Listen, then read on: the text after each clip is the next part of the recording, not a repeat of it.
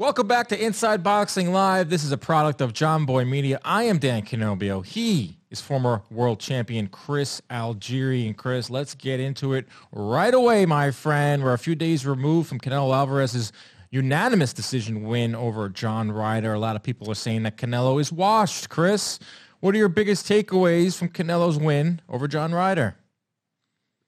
Well, it's like I said, John Ryder was a lot tougher than people were giving him credit for. I think that UK guys knew how tough he was. I think certain people over here, I don't think globally he was that known. I definitely think he's a lot more known now. But listen, age is a real thing, and Canelo is starting to show a slight decline. I still think he's one of the best fighters in the world, but yeah, it's hard to refute that he is not a different guy than he was before. Teddy Atlas, one-time boxing lover, now MMA guy, says that Canelo Alvarez showed a quote-unquote mental decline against John Ryder. And in addition to physical decline, he noted that he's making too much money. He's only throwing one punch at a time. He's unwilling to exchange because he's too worried about getting caught.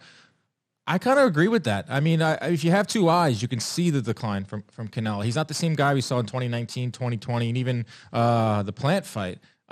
Is it safe to say that Canelo's best days are behind him? I mean, yeah, it is, but I don't necessarily agree with everyone who's saying like he's washed, or even what Teddy said that he saw a mental decline. I didn't say he looked super sharp early. He got tired definitely at the end. The last couple of rounds, he definitely was not the even less of an output than he normally does. But listen, he looked sharp. He dominated the fight. John Ryder is a rough guy, tough guy. Did you see the size of that guy in there? Jeez, he looked like in awesome shape. He lived up to the nickname Gorilla. And yeah, I mean, I was saying it all the time. It's not an easy guy. It's not an easy out, and that a lot of people were going to be wanting after the fight, because I thought Canelo was going to win. I thought that he was going to win fairly easily, but I think it was going to be an ugly fight. Listen, he dropped him at least once. I think that other knockdown should have been called a knockdown, which is more than I expected from Canelo. But I think Canelo from a few years ago gets the stoppage, and I think that's one of the major differences. He's degraded just enough that these guys who normally he would stop are gonna make it to 12. Canelo threw 38 punches a round, which is right on par with his career averages. Landed 46% of his power. Should have had 2 knockdowns in the fight. I mean, these are the types of numbers and the types of things. Look what he did with that stadium, too. These are the types of numbers that everyone in boxing would want and be the face of boxing like he is. It's interesting. It's interesting because there's a lot of piling on the guy. I feel like the higher we built him up, you do see this all the time in sports, especially in boxing. You build a guy up just to break him down. Like everywhere I turn, it's Canelo's done. I wouldn't favor him over this guy or Benavidez. I wouldn't favor him. I would favor him over everyone at 168. Would you? Yeah. I mean, favored, yes. Does he beat everyone every time? No, I don't think so. But I was saying that before this fight. I was saying that, before the Triple G fight too. I think that, at 68, Benavidez is probably the toughest challenge right now. And I still think he could beat Benavidez, but it's looking harder and harder. And I think the more time that passes, the more dangerous Benavidez will get, because he's going to get more mature and get ready for these big fights. But yeah, I mean, he's still a great fighter. He still is the undisputed at 168 and should be. Yeah. One thing too on Ryder, tough guy for sure. Super tough. I haven't seen someone get so much praise for losing 11 rounds. Because he is tough. Like, oh my God, he best performance of any British guy Canelo's faced. He simply just made it to the final bell. Yeah, he clipped Canelo a few times later on in the fight, but it's a fight. Canelo's defense is deteriorating. Tough guy for sure, but I had never seen anything like this over the top praise for a guy that maybe won 2 rounds, maybe 3 if you're being generous. I just said it 3 minutes ago. The world didn't know how good he was. Now they know he's a tough guy. He's getting the praise that. Because he was overlooked, so I think a lot of it's overblown because they just didn't expect anything out of. Man, when I put out some videos saying that John Ryder's a tough fighter, it's going to be a tough fight for Canelo, people were raking me over the calls. Look at this guy talking about Canelo's, assistant that he's going to be fighting. This guy's this. Dude, the best was one of them I saw. It's like, what does this guy know? And then someone replied, that's Chris Algieri. He's a former world champion. Yeah, great. Well, that's the thing. Like, our social media is like getting a bigger following. We're seeing more numbers and more views. So therefore more comments, more crazy comments from fans. Like, what do these guys know? I love sifting through them. It's interesting, but there's always opinion on Canelo Alvarez. I will ask you last on this topic. The next fight, we're always moving on to the next one. It's either Bivol, in my opinion, or it's another, or Benavidez, or even someone who's ripping me apart was when I said I think Berlanga could be in the mix simply because he's with Matchroom. Canelo's next two fights, or Canelo's next fight is against who? I think it's going to be Berlanga or Benavidez. I don't think the Bivol fight, as much as Canelo is talking about it, I don't think that's the move. I don't think that anyone around him thinks that's a good idea. And it just doesn't make as much sense for him to go back up to 75 now. Then what? Go back down to 68? It's just I don't know. I don't. Listen, Canelo's crazy. He wants that legacy. I get it, but I don't see that happening next. I think Berlanga makes a lot of sense for a lot of reasons. No one's gonna like me for this. No. He needs a standout performance. He needs, he's got a record. He's got the Puerto Rican background. He's popular. I don't know how popular he'll be in Vegas. It's probably where they're going to fight. But listen, it's gonna a win there, and especially a spectacular one from Canelo reinvigorates him. So I think I think they could use Berlanga for that. Yeah. Errol Spence says that he's not going to beat Bivol. He's not going to beat Beterbiev. He may not even beat Benavidez. Teddy Atlas says get Benavidez now before he deteriorates anymore. On to topic number 2. Rolly Romero, let's go, is now fighting for the WBA 140-pound title. He got elevated once was the guy that he was supposed to fight, got popped. Alberto Puello popped for the same drugs that Ben was doing. That's serious. WBA did the right thing. I very rarely say that. WBA did the right thing, and they stripped Puello, and they elevated this fight between Romero and Ismael Barroso, who's 40 years old, and his photo that they used is scary. What are your thoughts on this, Chris? You're a former 140-pound champion. Are you willing and ready to welcome Rolly Romero to the club? Absolutely not. I am absolutely livid about this. It's insane. Listen, I fought a defending world champion who was an absolute monster, the scariest guy in the division. I didn't fight for a vacant title against some nobody from Australia or from wherever. I fought the man. I thought the guy he was in fight of the year 2 fights prior. He went to the hometown of Mike Alvarado and destroyed him in front of his rabid fans. And his first offense was against me. I had to beat the man to become the man, become the champion. So I hate these vacant title guys who win these world titles against Ismael Barroso. I remember him from local shows in New York 8 years ago. He's 40 years old. He's a man. And he's Romero has not fought at 40 yet. Not legitimately. Has not fought a legitimate 40-pounder. No, this is his first fight at 140.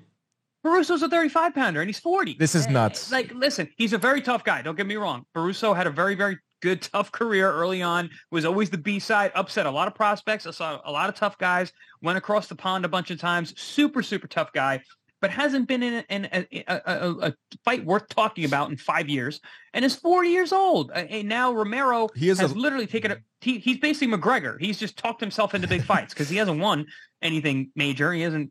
I mean, I don't know. It's just insane to me. No, it is infuriating from the meritocracy standpoint, something we always talk about on this show. Meritocracy does not exist in boxing.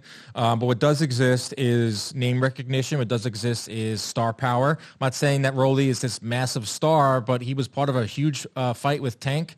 He willed that into existence, and it looks like he has willed himself into a title shot. He's ranked 5th in the WBA. At 140, despite never fighting at 140, Chris, despite coming off of a knockout loss to Tank Davis. It's going to piss off a lot of people, but Rolly has this weird fan base, man. People are fascinated by the guy. Do I think he deserves a shot at 140? Obviously not. Am I excited to see if he wins? Like, what can come of it? Like matchups with Regis Prograis, matchups with Teofimo Lopez, or matchups with Ryan Garcia, or matchups at any of the guys at 140. I do think he plays a important role in boxing as like the kind of villain, but also like a fascinating guy that we want to see get iced, and like he has like crazy power. His fundamentals are horrible, but he has the power. Like he's interesting. He's fun. Like boxing could use fun, but yes, it's kind of a joke that he's getting this title shot. World champions aren't like that. That's not. I don't consider guys fun. Yeah, fun. There's a bunch of fun guys, but they don't deserve to be world champ. They got to fight. They got to beat somebody for real. And has he beat a real guy yet? He technically, I thought he lost to Jackson Nunez. He knocked out Yigit. No, he hasn't faced anyone. I mean, Tank's the best guy in his resume. I think Barroso might be his number two. Absolutely, his number two. Absolutely, his number two best opponent that he's fought, which is wild because he's light years away from Tank. So I don't know. But Rolly, this is crazy. Rolly he's coming off of a 300+ day layoff. 350 days ago, he fought Tank. Which is 350. 350. How are you still ranked? If you haven't fought in a year? Crazy. And how about this? Leading into the Tank fight, he was on a 300-day layoff. So I'm not a mathematician here. 650 days, 2 fights. Insane. Everything. None of this makes any sense. None of this adds up to a title shot. But who knows? He might even lose. Like I know we're diminishing Barroso. Barroso's a guy. Thinking that actually. Right, he's won 4 in a row, Barroso. Not too long ago, he was getting pieced up. He got stopped by Akhmedov. He got stopped by Anthony Crolla. He's a high work rate, good body puncher, but he's 40 with a suspect chin. Like, it's not like a given that Rolly's going to win. But no, and Barroso, he's also hot and cold. Like sometimes he's a world beater and he upsets somebody and then he gets stopped by a guy that doesn't knock anybody out. So it's you never know what's gonna show up. But on the other side of 40, it's hard to imagine that he's going to be able to pull one of his best career victories out of the pocket. Wouldn't that be crazy? Ismael Barroso is a champion at 140. I would be pissed about that too. It's like, how do you not all champions are built the same in boxing. It's not all champions are built the same. You have to be a real fan to know how these guys won their belts. But 140 is insane. Prograis now with Matchroom. Matias is a free agent. I'm hearing he's meeting with Matchroom. That changes the whole discussion we had for a while with Prograis to go into Matchroom. If Matias can go there too, then you got yourself a bona fide explosive fight at 140. Teo Taylor is next month. It's a fun division. Like 135, 140 are carrying the sport right now. I'm getting more excited about Teo Taylor. I'm like the closer we get. It's weird how those kind of fights are. Yeah. Like we've been really lucky this year that we're getting these fights made with like a lot of time before they happen. Which is good and bad because then they fall out, but also, you get to kind of marinate and get excited about it. I'm getting more and more excited about that one as we get closer. Seasoning, Chris. You're a seasoning guy. Seasoning. Yeah, remember? Seasoning this way turns to this. We got to make a shirt like seasoning leads to cash. One side would be that, and then the other one would be like. Speaking of Teofimo is in the news. He's got a fight coming up with Josh Taylor. He is very willing to do interviews, and he's very willing to say crazy things. His latest, you be the judge, Chris. Teofimo says that Devin Haney doesn't have that dog in him to beat Lomachenko. He says Lomachenko will get you tired. Even though Devin has conditioning for it, you got to commit. You can't just play defense with Loma. You can't. You got to attack by all means necessary, and I don't think Devin got that dog in him to do it. Do you agree or disagree with Teofimo Lopez's comments? First off, I love the crazy stuff that Teo talks. I think it's a lot of fun. I think he brings a lot of it, and he backs it up because he can really fight. Not all the things. But not all the things, but this one in particular is very concise, and there's a lot to it, and it makes a lot of sense why he's saying it, because if Loma wins, it makes his victory against Loma look that much better. Yep. Of course. Also, he's been in the ring with Loma. So hearing from someone who's a former opponent saying he gets you tired, which is very true. And you can see that. I mean, he makes you think. And that's really what I think he means is the thinking that Lomachenko puts a lot of mental and psychological pressure on you. That can tire you out big time. And even though Devin has shown to be tight up top and also in great condition, it's interesting to see if Loma is able to affect him and get in that head of his. But I mean, it's do I agree with what he's saying? I see where he's coming from, but my argument is going to be that Haney might not have to have the dog in him. If he keeps the dog out of the fight, he wins the fight hands down. Right. I think the only way for Loma to win is to get the dog out of him. But Haney's very good at keeping the dog on a leash, and if he can keep the dog on a leash and keep Loma at a distance, then he doesn't need to show his dog yet. I love that. I think Teofimo was trying to say like he can't win with just a jab, but let's keep in mind Teo's win came over Lomachenko in 2020. Lomachenko has shown signs of slowing down, just like Yep. Canelo and just like some of the other guys that are Just like every human being who's ever lived. Yes, it's part of life, unfortunately. Except me and Blitzball, but we won't go there. I'm back on top, bro. Grand Slam, no big deal. Old man Dan. Old man Dan is back, baby. Lomachenko is not the same fighter, man. He was struggling with Jermaine Ortiz. He's been in and out of the ring, over in Ukraine. There's been going on there. Like, will he be able to push Lomachenko? Will he be able to push Haney and give Haney some of these awkward moments where Haney has to show that he is a dog or he has that dog in him? He may have to. The thing about that is Haney has such a size advantage. He's so much bigger. He doesn't have the power advantage the way that Teofimo did. I was in the room when they fought in the bubble, Teofimo and Lomachenko. The heat that Teofimo was throwing that night, my goodness. He had Loma thinking because the power that was swinging by him. Listen, I've been in fights where a guy swing, left hook just misses me, and I go, oh, boy, I can't get hit by that. And it seemed like Lomachenko was going through that process in that fight because those punches were really, really coming by with heavy heat and very, very powerful. Haney's not that type of fighter, but he's a very difficult style to defeat because he's so big, he's long, he's very quick, he's got good jabs, and he does not mind making it a stinker. He will fight at a distance. Don't care. Does not care. A win is a win is a win. Here's an interesting thing, though. Does he care? Because there's a lot. His name is now being brought up all the time now because of Tank. He's being linked to Tank. He's being linked to Shakur. He's being linked as the next thing in boxing. He's won fights with just his jab, and he's been not that it's right. He's been booed or not booed, but just like, all right, yeah, you won, but okay, it wasn't exciting. Do you think that's going to creep up into this in the back of his mind? Will he deviate a little bit from his game plan and be like, I want to put an exclamation point. I want to stop Lomachenko. I don't think he should. It might, but I don't see that. I think he's going to be smart because a win against Lomachenko is a win against Lomachenko. Think about it. Teofimo beat him by 1 round. It basically came down to that 12th round. It was I thought it was absolutely even until that 12th round. And all the momentum was in Lomachenko's hands. Teofimo put on a brilliant 12th round and won the fight in my eyes. He just barely beat him too. So a win against Lomachenko is a win against Lomachenko. And that one was arguable. A lot of people still argue that. And so Lomachenko win. Lomachenko certainly thinks he won. Dude, did you know he went back and recounted him and his dad recounted the punches and said we were wrong? Lomachenko? His dad. Yeah. I'm not surprised. I'm not surprised at all. I was like, I've done fighter meetings. Biased. I did fighter meetings. I did fighter meetings with him when he fought Nakatani, and he was livid. I mean, mad. Still. That he had the loss. And that was months later, after shoulder surgery and everything. It was like a year later. And he's going around the room. He's like, you had it wrong. You had it wrong. Really? Yeah. You don't forget. I don't blame him. You've got you fighters. You take these losses pretty hard. I can't wait for this fight, man. I'm talking about fights that we're looking forward to. Teo Taylor and Haney Lomachenko, May 20th over on ESPN. You'll be there. Yeah, it's interesting. I think Haney, I want him to get the credit he deserves. If he beats Lomachenko, I don't want to hear that Lomachenko was old. Don't want to hear that he was past it. Lomachenko's still top 4 or 5 in the lightweight division. It's going to be a great fight. I cannot wait for that. Last topic, your favorite topic, Chris. Jake Paul is back, baby. Jake Paul versus Nate Diaz. They squared off for the first time this week in a press conference in Dallas. Very awkward press conference. A lot went on in it. Nate Diaz left to go to the bathroom mid-press conference. Jake Paul said he's the ass of boxing. He said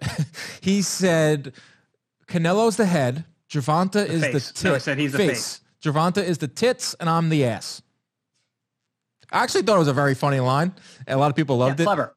Very clever. Very clever. Jake Paul also says that he almost considered retiring after his loss to Tommy Fury. Are you interested in this fight? Do you think Jake Paul can get a W, or do you think Nate Diaz really stops this train? Am I interested in this fight? No. I'm not really sure why anyone is, honestly. I am. At this point. He's obviously regressed. He's going back to fighting non-boxers. He tried his hand with the boxer. He lost. Now he's all right. I'll go back to 40-plus-year-old MMA guys. But I do like me some Nate Diaz. I like him. I like him as a character. I like him as a fighter. He's got a lot of dog in him. But I don't know. I don't know anything about Nate and his boxing. I know that he was a sparring partner for Andre Ward many years ago, but what has he been doing lately? Yeah. It's kind I keep going back to that. Doesn't fight very often. I don't know how serious he's been training-wise. I mean, and listen, I'm an older guy too, and it takes a long time. Like, it's not like a regular training camp. I got 2 months. I'm good. Nah, when you're closer to 40, you need like 4 months and like dedicated time. And I'm not sure that Diaz has been taking that this seriously, especially in a sport that he's never done. Yeah, he's going to make a lot of money. He's going to make probably the most he's ever made in a fight, maybe outside of the McGregor ones. Yeah, I don't know. They keep bringing up Andre Ward as, I was training with Andre Ward. He said I should have went pro as a boxer when I was 18, but I went the MMA route. Obviously, that worked out for him. Maybe not monetarily. Probably would have made more as a boxer. Who knows? He went further in MMA than I think he probably would have gone in boxing, but he made less money. That's a whole different discussion. But Jake Paul, he's at least saying straight up, like, listen, I thought about quitting after the lost Tommy Fury. I was embarrassed. I was questioning why am I even doing this? And he's like, you know what? I could have done a rematch with Fury, but the Diaz fight is going to do more numbers. He is a businessman. He's in this because he wants to make the most money possible. It's part of this whole slice. I respect that. Yeah. It's part of this whole slice of boxing, this whole avenue that I like, is that they just go from one big event to the next. Like in real boxing, Jake Paul probably takes a tune-up fight, and then he works his way back up. He's like, nah, forget that. I'm going for the next biggest event I can possibly make, and it's going to be with Nate Diaz, and it's probably going to do numbers because everyone knows Nate Diaz and everyone knows Jake Paul. And a lot of people out there think Nate Diaz can knock Jake Paul out. Because we haven't seen that. We haven't seen Jake Paul flattened. Yeah, I mean, I'm very hard on Jake Paul. Don't get me wrong. I respect the hell out of him for what he's been able to do and the way he goes about it. And I think you hit it on the head when you said real boxing. A real boxer would have gone and had a tune-up fight. This isn't real boxing. This is, as much as he wants to pretend, and he does train hard. I know that he trains for real, but these aren't real boxing fights. They're spectacles. And listen, that's fine. Make that money, man. I appreciate it. You're going to end your professional boxing career like 5-3 or 5-2 or 6-2 or whatever, but you're going to make more money than 99.9% of the guys that we've seen in our generation. So I don't mind it when the boxing schedule is good. Like we've had such a great year. Yeah. It's going to be even better the next 6 months. And if these fights can supplement what we're getting, like best versus best matchups in quote unquote real boxing, then I have no problem with these spectacles. When they become the main focal point of the boxing schedule, is when it's like, oh, that's not good. I mean, that's not good for the sport. That happened in the fall, right? When Jake Paul was fighting Tommy, rather, because all those good fights fell out. We had so many good fights fall at the end of last year. It was like Crawford Spence was off. I think that was Woodley because the Fury fight was in February. But I know you're saying it was last year where Paul was the main focus point. Yeah, it was like we were all talking about it, like, oh man, it's like we have to because there's not really anything going on. And like you said, like this, like when you mentioned this fight, I was like, oh, I didn't even know about the press conference. I wouldn't watch it anyway. But like, I'm not interested. I don't really care that much because we have good fights going on. We got actually important things to talk about. Yeah, we'll see how it does at the box office because that's like pretty much. I'm curious. I'm curious really too. Is going to do numbers like he says. I mean, he says that his fight with Fury did more than Ryan and Tank. He says Ryan Tank didn't do 1.2. It did 800,000. Me and Fury did 850. It's still pretty good numbers. I mean, this one I think should do under. I think the Fury fight was like a perfect storm. It was February afternoon, Sunday. There was no sports on. Football was done. Baseball hadn't started yet. March Madness hadn't started yet. It was on ESPN. That fight was a perfect storm. This one, I don't know. It's in the middle of summer, but they are big names, and we'll continue to talk about it. Listen, Jake Paul's actually staying busy too. Like it's going to be his third fight in less than a calendar year. Which I appreciate that. Cool. He did. Yeah, it was the Silva fight. Sorry, that's what we were talking about earlier. Silva. There you go. He did fire BJ Flores. BJ Flores is out. Shane Mosley back in. I thought it was an addition. I didn't know it was a replacement. Okay. There we go. Good show. I enjoyed it. A lot of topics. We're hitting them all. That's really it. That's all we got for you folks. Hope you enjoyed this show. Remember to protect yourselves at all times. Keep those hands up. Stay out of the DMs. We're out.